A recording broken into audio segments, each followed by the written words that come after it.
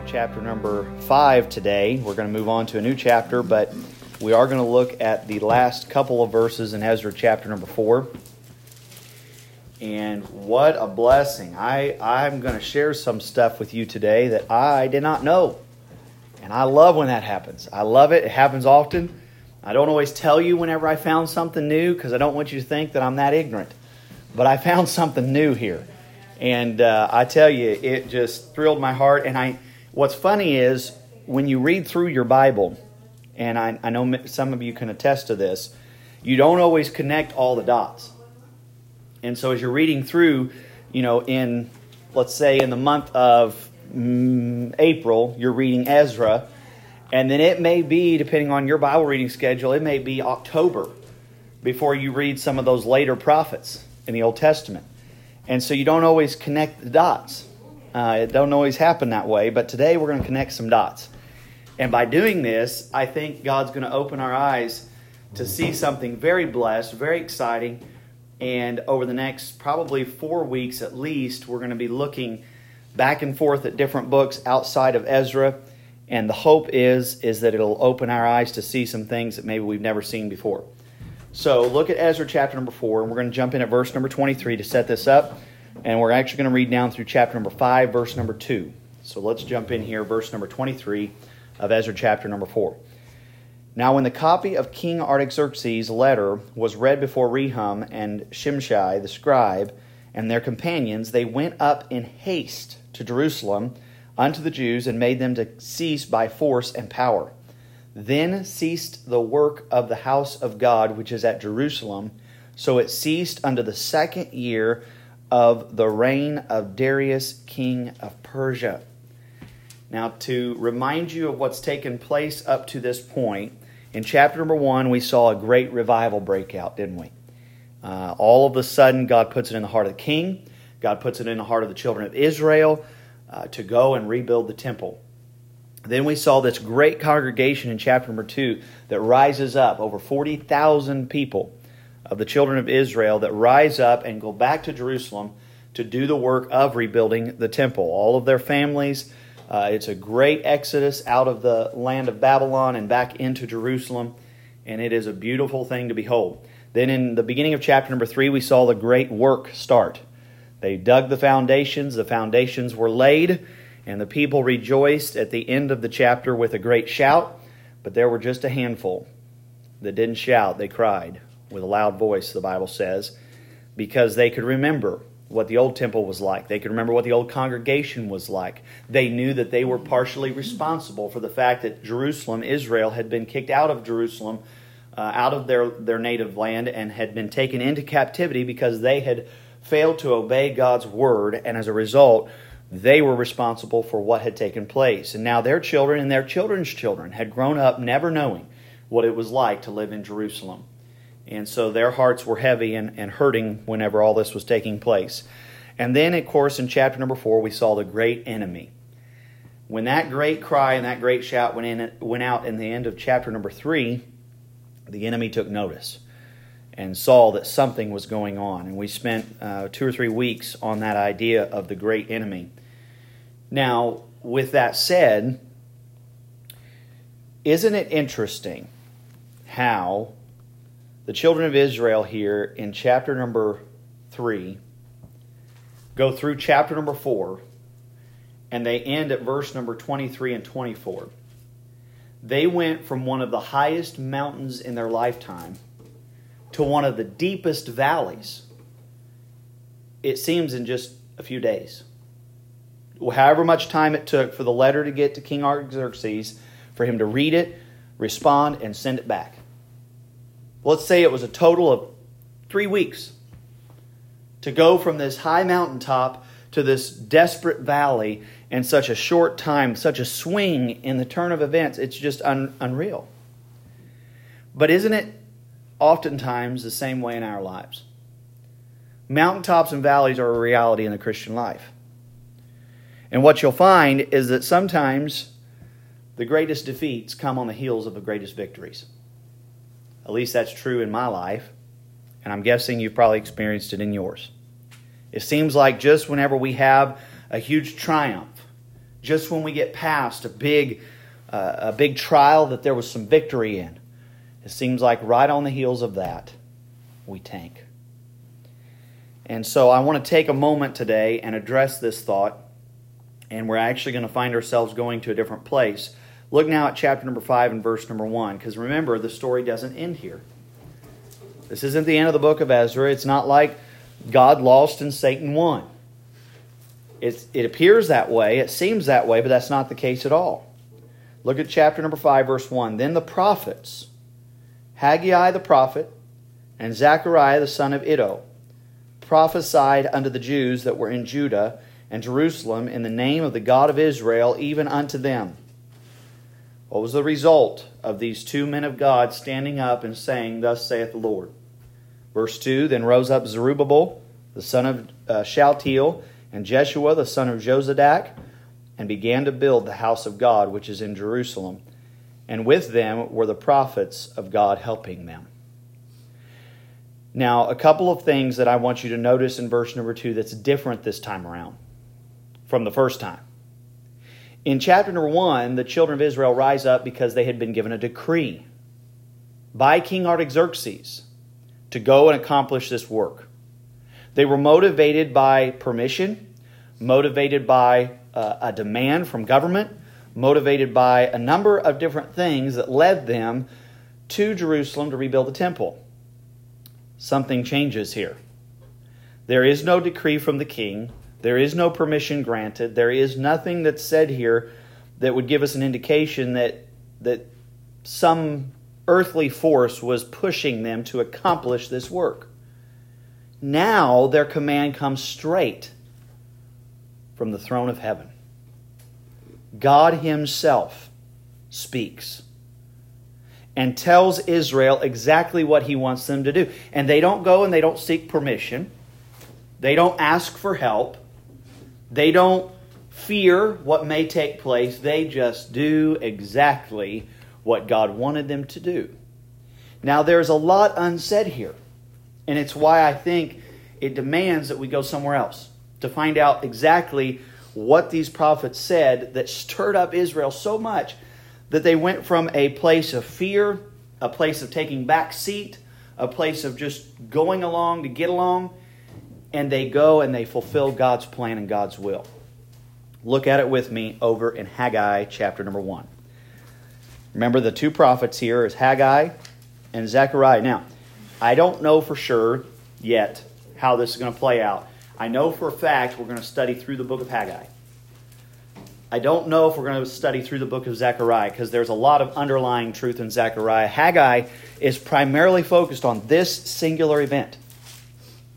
There's only 2 chapters, so you got to be careful when you're turning to it. I'll turn right past it if I'm not careful, so we'll flip through some pages here. There it is, Haggai chapter number 1. You might hold your place there. I'm trying to think if we'll be back. I don't think we'll be back in Ezra today. But I wanted to know, as soon as I saw what took place here, I thought, boy, and this is where I had not connected the dots. I've read Haggai many times. It's only 2 chapters. It's easy to read. And I'm sure that I had read that it was commanding Israel in the time they were rebuilding the temple, and that Ezra was involved, and that Zerubbabel and Jeshua and all these different ones. I'm sure that I knew that it was all connected, but I had never read it from this point to this point. I'd always read it looking backwards, not forwards. So with that said, look at Haggai chapter 1. And I want to take some time today and look at what we're going to call the great prophets. The great prophets. Now, I want to share some preliminary thoughts with you on this before we jump into Haggai chapter 1. God has always sent just the right people at just the right time. Throughout all history, from beginning to present day, God has always placed just the right people at just the right places at just the right times. Now, God's time frame may not line up with ours.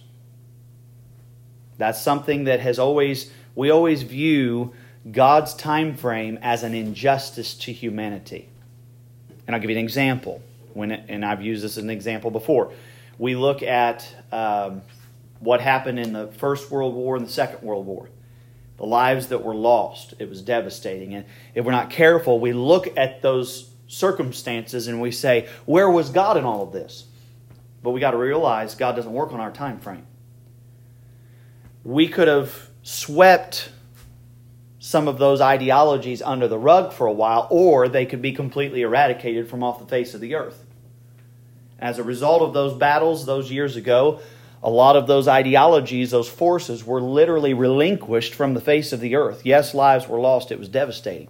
But God's time frame is different than ours. His purposes are different than ours. And if we're not careful, we look at God's time frame as an injustice. But one thing I know, and it doesn't take a whole lot of study of history to see it, that God has always placed just the right people at just the right places at just the right times. In this case, God sends Haggai and Zechariah at just the right time to just the right place. And we're going to see it unfold here in Haggai, and I think it's just great. What we're going to notice today is God is the source of our conviction. Look at verse number 1. In the 2nd year of Darius the king, in the 6th month, in the 1st day of the month, came the word of the Lord by Haggai the prophet unto Zerubbabel, the son of Shealtiel, governor of Judah, and to Joshua, the son of Josedek, the high priest, saying, okay, so these are the two guys. These are the leaders. We read about how courageous they were in the first few chapters. We read about how they stood up against the enemy. The enemy tried to infiltrate Israel, remember? And they said, no, you're not going to take part in this. They were courageous. They were bold. They did what they were supposed to do. But then when that decree comes, and by force and power, these enemies of Israel come up and they pull them out of building the temple, they back down. So now we have them brought up here. Now look at verse 2. Thus speaketh the Lord of hosts, saying, This people say, the time is not come, the time that the Lord's house should be built. Then came the word of the Lord by Haggai the prophet, saying, Is it time for you, O ye, to dwell in your sealed houses, and this house lie waste? Now therefore, thus saith the Lord of hosts, Consider your ways. Ye have sown much, and bring in little. Ye eat, but ye have not enough. Ye drink, but ye are not filled with drink. Ye clothe you, but there is none warm. And he that earneth wages to put it into a bag with holes. Thus saith the Lord of hosts, Consider your ways. Go up to the mountain, and bring wood, and build the house, and I will take pleasure in it, and I will be glorified, saith the Lord. Ye looked for much, and lo, it came to little. And when ye brought it home, I did blow upon it. Why, saith the Lord of hosts? Because of mine house that is waste. And ye run every man unto his own house. Therefore the heaven over you is stayed from dew, and the earth is stayed from her fruit. And I called for a drought upon the land, and upon the mountains, and upon the corn, and upon the new wine, and upon the oil, and upon that which the ground bringeth forth, and upon men, and upon cattle, and upon all the labor of the hands. What we're going to see God do here is He's going to open the eyes of the children of Israel to see they have made a mistake. Now, we can definitely justify Israel's response. Think about what they've just been through. We're talking about a letter straight from the king saying this is what you've got to do.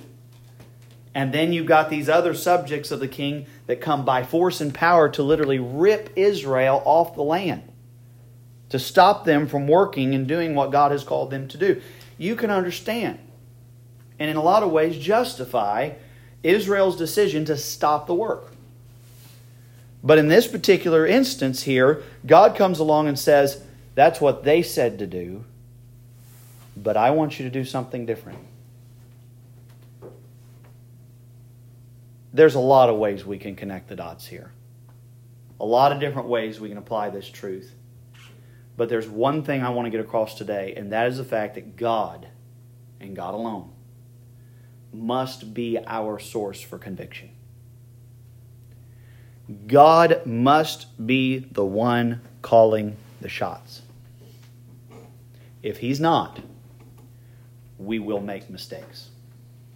And in some cases, I'm not talking about little mistakes, minor mistakes. We're talking about big mistakes.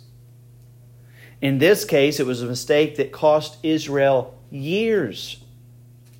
We're not for sure exactly how long, but potentially as many as 3 to 4 years that the work ceased. Got the foundations laid. And it's almost as though God became more of a laughingstock after this than He would have been if they'd have just left it alone to begin with. It almost been better off for Israel to not begin the work than to begin and stop short of completion. And we're going to read that in a moment, and a little bit later on. We're going to see that's exactly the idea here.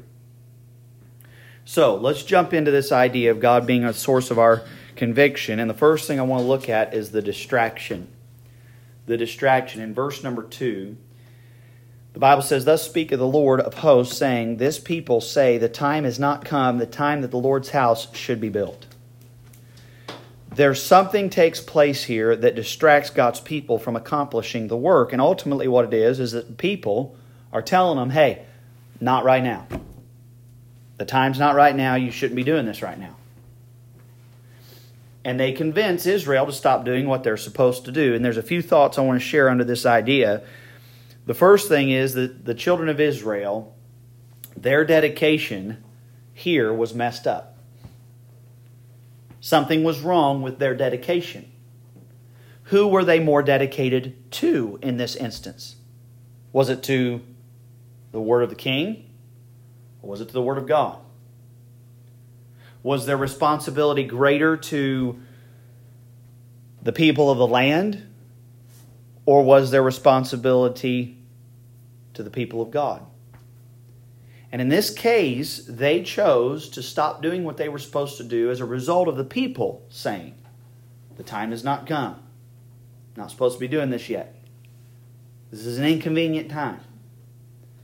And then from there we see that not only was their dedication messed up, but their discernment was messed up. They thought that they should stop doing what they were supposed to do based on the fact that the king had sent word. The same king that was praising our God, the same king that was telling us what we ought to do that was right, now's coming along and saying, nope, stop the work immediately. Same king. So their dedication was wrong. Their discernment was wrong. Because they just generally thought that everything was okay, everything was going to be all right, and whenever he said stop, they thought, well, we probably better stop. Instead of allowing God to dictate their discernment, they allowed other people and other circumstances to dictate their discernment.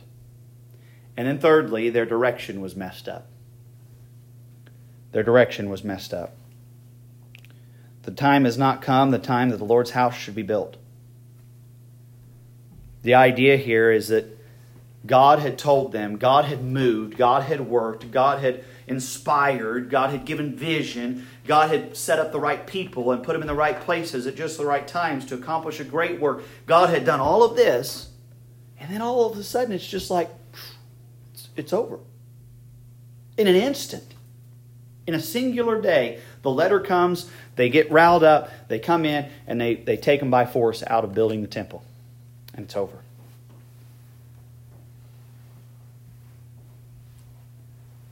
Fact of the matter is, it's possible for good people to be misled. Plain and simple. That's exactly what's taken place here. God's people, good people, strong people, people that we look at and we say, them folks right there, they've got character. They've got courage. They've got wisdom. The strongest, best people can be misled. And that's what takes place here in verse number 2 and at the end of chapter number 4. The people are misled into believing that maybe it's not time. I know I've had those thoughts before, and I do believe there are times where we're heading in a direction and God does have to slow down our path. God does have to build up some walls. God does have to slam some doors in our faces. I believe with all my heart that takes place, but in this situation, in this case, that was not what was going on. No, never was there mention in chapter number 4 toward the end of the chapter. Never one time was there mention of God said this or God did that. Never one time. It was, this is what the king said, this is what the people did. God never was brought into the equation. Now, bringing that full circle here, we too can be misled. And if we're not careful, especially living in these last days, we will get misled. Now, moving on from that thought, we see the distraction. Now we see the dwelling in verse number 3. The Bible says, Then came the word of the Lord by Haggai the prophet, saying, Is it time for you, O ye, to dwell in your sealed houses, and this house lie waste? Now therefore, thus saith the Lord of hosts, consider your ways. Haggai, I tell you, think of the courage it takes for these men to say some of the things that they say. Have you ever thought of that? I've watched this occasionally. Every once in a great while in the political spectrum, you'll see somebody say something and you think, I can't believe somebody finally said that. You all know what I'm talking about. And now Haggai comes along and by all means, Haggai could have come along and said, I understand why you did what you did. I get it, and I don't blame you. And he could have tried to persuade them with comforting words, but he doesn't. He comes right out here and he says exactly what God wants him to say. Is it time for you, O ye, to dwell in your sealed houses, and this house lie waste? What he's basically getting at, and we're going to find this out here as we move on in this chapter, he's saying, you didn't even put up a fight. And the reason you didn't is because you knew you had nice houses back in Babylon that you left to come here to rebuild my house. And it wasn't all that uncomfortable for you to just go back where you came from and dwell in your sealed houses. The word sealed there, it means decorated. It means properly built, is the idea. You're living in your luxurious homes while my house lies in waste, is the idea. And Haggai just comes right out and says it. What does this tell us here? These 3 verses, the dwelling. It tells us, first of all, that the perseverance was wrong. God's people's perseverance was all wrong.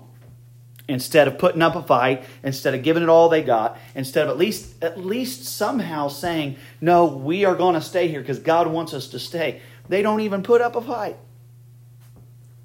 They just cower down and go back to their sealed houses. Their perseverance was wrong. The priority here was wrong. In verse number 4, it really gives us an indication of where their priorities lie. Does it not? Is it time for you, O ye, to dwell in your sealed houses, and this house lie waste? You could take the word this right there, and if you wanted to, you could say my house. God's house. Here you are in your sealed houses, and God's house is lying in waste. Their priorities were all wrong. Well, I want my children to be comfortable and safe. I want my wife to be comfortable and safe. I want to make sure that I'm doing what's right by my family. All good things, aren't they? Honorable, noble. The problem is God's house is lying in waste.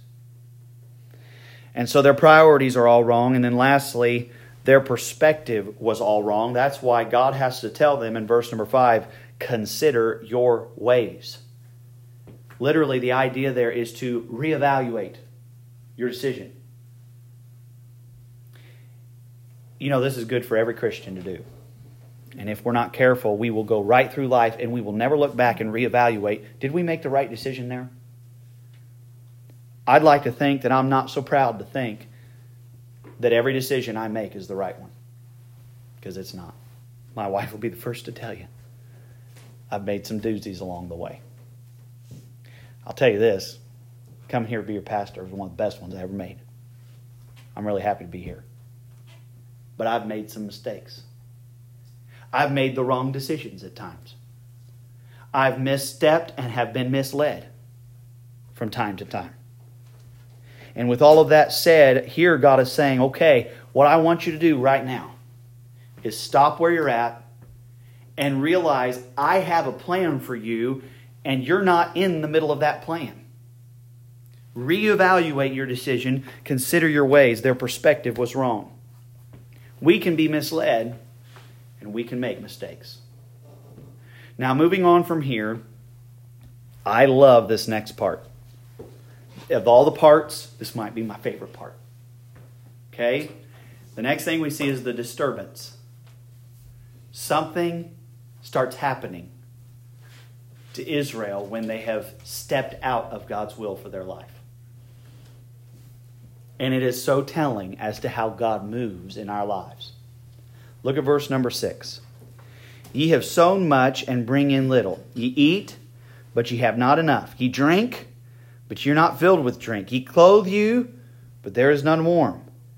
And he that earneth wages to put it into a bag with holes.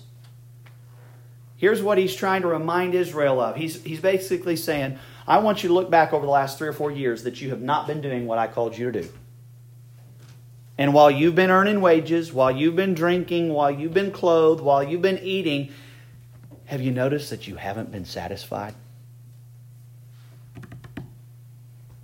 The satisfaction of life is sucked right out of Israel. Why? Because their life is not measuring up to the life God wanted for them. I love the fact that God is this involved in our lives. And it may drive you crazy, but boy, I love it. I am so thankful that whenever I am out of God's will, God lets me know it.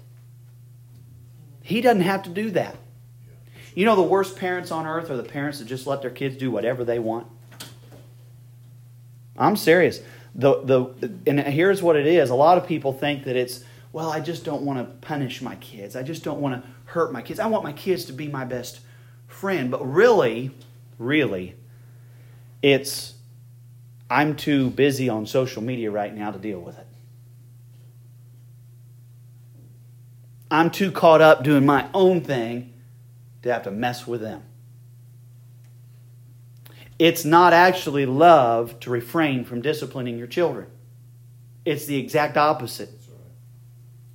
I believe with all my heart that when you withhold discipline, it's not as a result of you caring for your children. It's a result of you caring for yourself.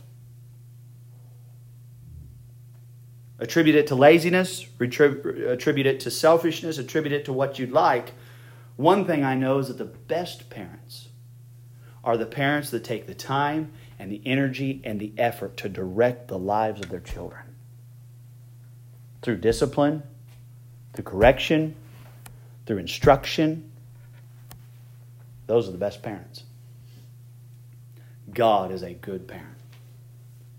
And whenever we step out of God's will, He steps in to our lives. And He moves and works to get us back to where He knows is best for us. And that's what He's doing here with Israel. I'm calling it a disturbance. That's exactly what God does. He disturbs our lives whenever they're outside of His will. Why? Because He knows that where we're at isn't where we're supposed to be. And that where He wants us to be is infinitely better than where we're at now. He doesn't do it because of a lack of love. He does it because He does love us. And to think that He's willing to take the time and the energy and the effort to do this in each of our lives individually is astounding to me. I think it's a beautiful display of His love. So in what ways is He willing to disturb our lives to get us back into His will? Well, we see in verse number 6, He disturbs a lot of things. First of all, He interrupts their work. Ye have sown much, and bring in little. I got to get personal with you. We haven't been doing our sales business for a while. But over the last 8 years, while we've been in the sales business that we're in, I am amazed at the times that I know I'm out of God's will. Something in some place, some part of my life, I have misstepped. And I know it personally. And I know this sounds crazy to you, but I know when we're not going to have success in our business because I have misstepped and I've walked out of God's will. And my family, they throw their hands in the air and they say, I don't know why. Why is it that this isn't working out? And why is it that that's not working out? In my heart, I know. God's willing to interrupt our work if it means getting our attention. God infects their appetite. Look at verse number 6 again. It says, ye eat, but ye have not enough. Ye drink, but ye are not filled with drink. God infects their appetite. That He comes along and He says, listen, you can eat all you want, but you're not going to be full. You can drink all you want, but you're not going to be full. God has the ability to interrupt our appetite. Thirdly, God inhibits their senses. Look at verse number 6. Again, in the middle of the verse, it says, ye clothe you, but there is none warm. God is able, think of this. God comes along and He literally inhibits their sense of warmth, their sense of touch, to get their attention. If you don't see love in that, I'm sorry, because that's all I can see. That He's willing to come in and He's actually willing to change how they feel to get their attention. Fourthly, God impoverishes their supply. They're bringing in all these wages. But every time they look at the bank account, it seems like it's nearly empty. What is going on? I tell you, man, there have been times that it seemed like, and here's how Satan can mislead. It seemed like God was just pouring it out, and I knew there were things in my life God didn't want there, and it was just pouring out, but then I'd open the bank account, I think, where did it all go? Somebody had to have hacked our account. Have you ever thought that? Don't pretend like you haven't thought that. We've all been there. I shouldn't tell you this, but I'm going to tell you anyway. I actually called the bank one time. I said, hey, something's wrong. And they said, what do you mean something's wrong? I said, somebody's done something to my account. They said, what are you talking about? I said, I promise you I put way more in there than what's in there. And they start reading me off all the transactions. And I thought, yeah, that was me. And I said, I'm sorry, I was wrong. Click. No, it wasn't her. It was me. God can do that. I believe God does that from time to time. To get our attention. To get us to reevaluate. Reassess the decisions that we make. He can impoverish our supply. And then lastly, God intrudes in their home. Look at verse number 9. Ye looked for much, and lo, it came to little. And when ye brought it home, I did blow upon it. Now the idea there, when it says blow upon it, it's as though you've got dust on a tabletop, and He just blows it off. That's the idea here. He's saying, you brought it home, and I just blew it away. And then He asks the question, why? Why am I doing this, saith the Lord of hosts? Because of mine house that is waste, and ye run every man unto his own house. Therefore the heaven over you is stayed from dew, and the earth is stayed from her fruit. And I called for a drought upon the land. Think of that phrase. I called for a drought upon the land. We're getting ready to see, we're able to see here in these verses the inner workings of God in our lives to perform His will. And upon the mountains, and upon the corn, and upon the new wine, and upon the oil, and upon that which the ground bringeth forth, and upon men, and upon cattle, and upon all the labor of the hands. God intrudes on their homes, on their livelihoods, on their families. Say, preacher, what's the point you're trying to make? Well, we can be misled, and we can make mistakes, but we serve a God who knows how to make it right. And that's exactly what He's doing here for Israel. Over the last 3 or 4 years, God has been moving, God has been working, trying to correct the wrongs. And finally, He sends Haggai to say, all right, I'm going to make it plain for you. This is what's going on. This is why I've been doing what I've been doing. Last thing I want to look at this morning is the direction. Look back at verse number 8. God plainly states His intentions for Israel in verse number 8, and this is a turning point for Israel. And they'll never turn back after this until the temple is completed, and ultimately until the walls have been rebuilt. They move forward, and accomplish what God wants them to accomplish, no matter who rises up against them. Look at verse number 8. Go up to the mountain and bring wood and build the house, and I will take pleasure in it, and I will be glorified, saith the Lord. God gives them a directive. And ultimately what he's saying to them is he's saying, first of all, go where I want you to go. In this case, God wants them to go to the mountain to gather up some wood to start building. You better believe that when 5,000 to 10,000 of these people that have just been sitting on their hands for the last 3 or 4 years suddenly get up and start walking up the mountain, that the entire land takes notice. Something's going on.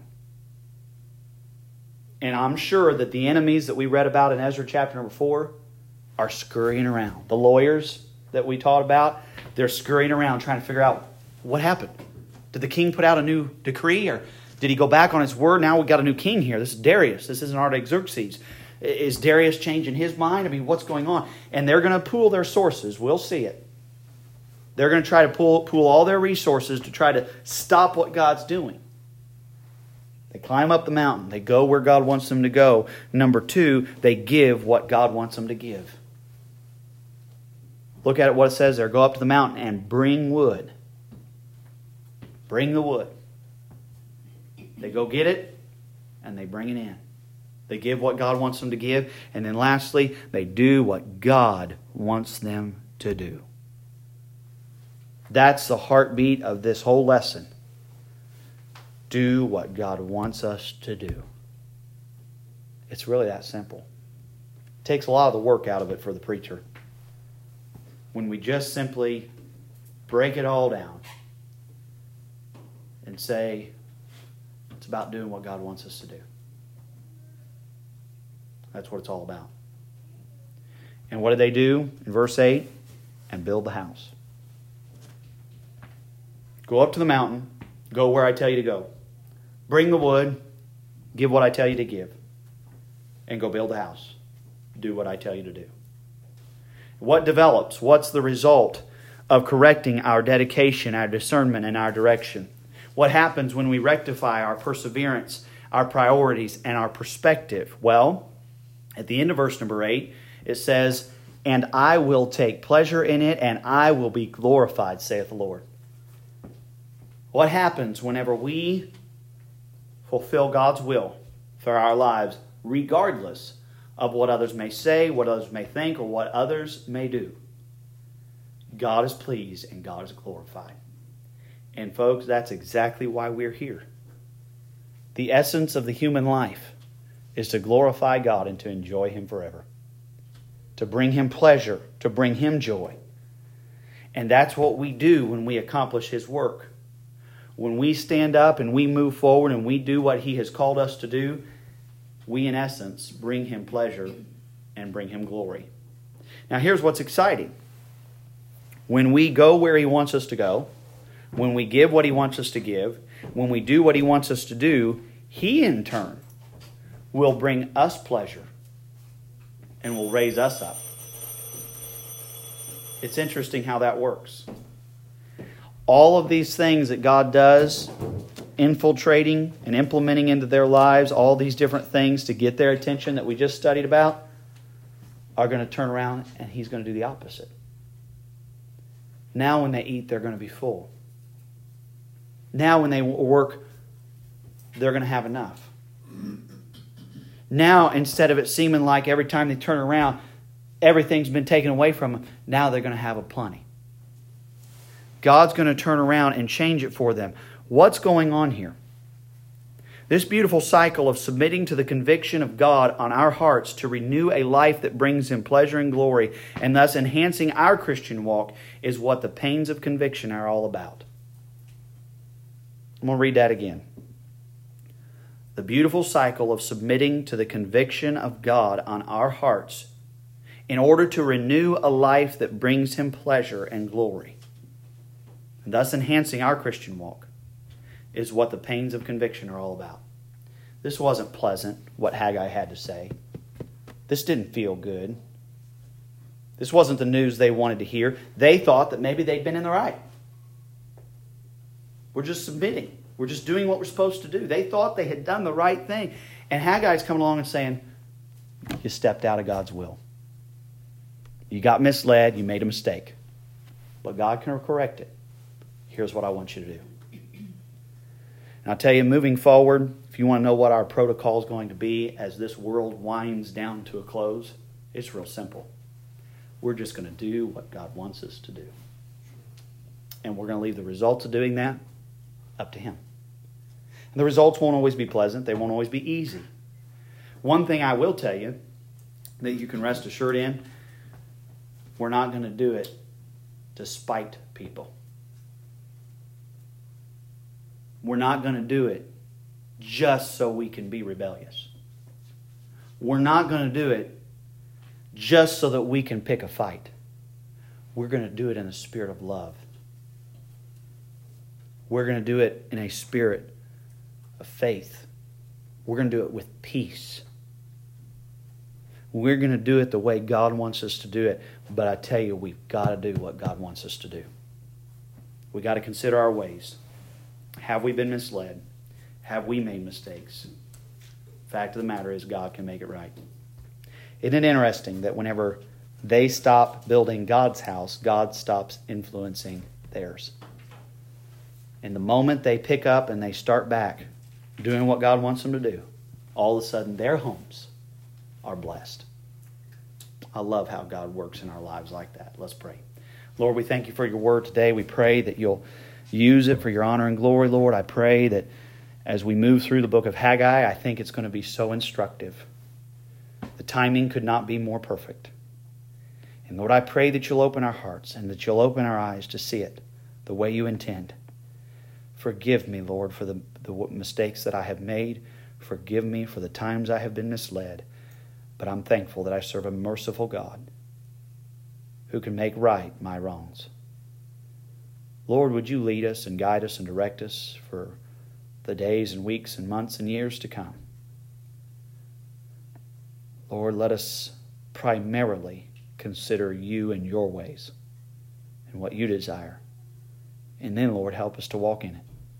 We pray in Jesus' precious name.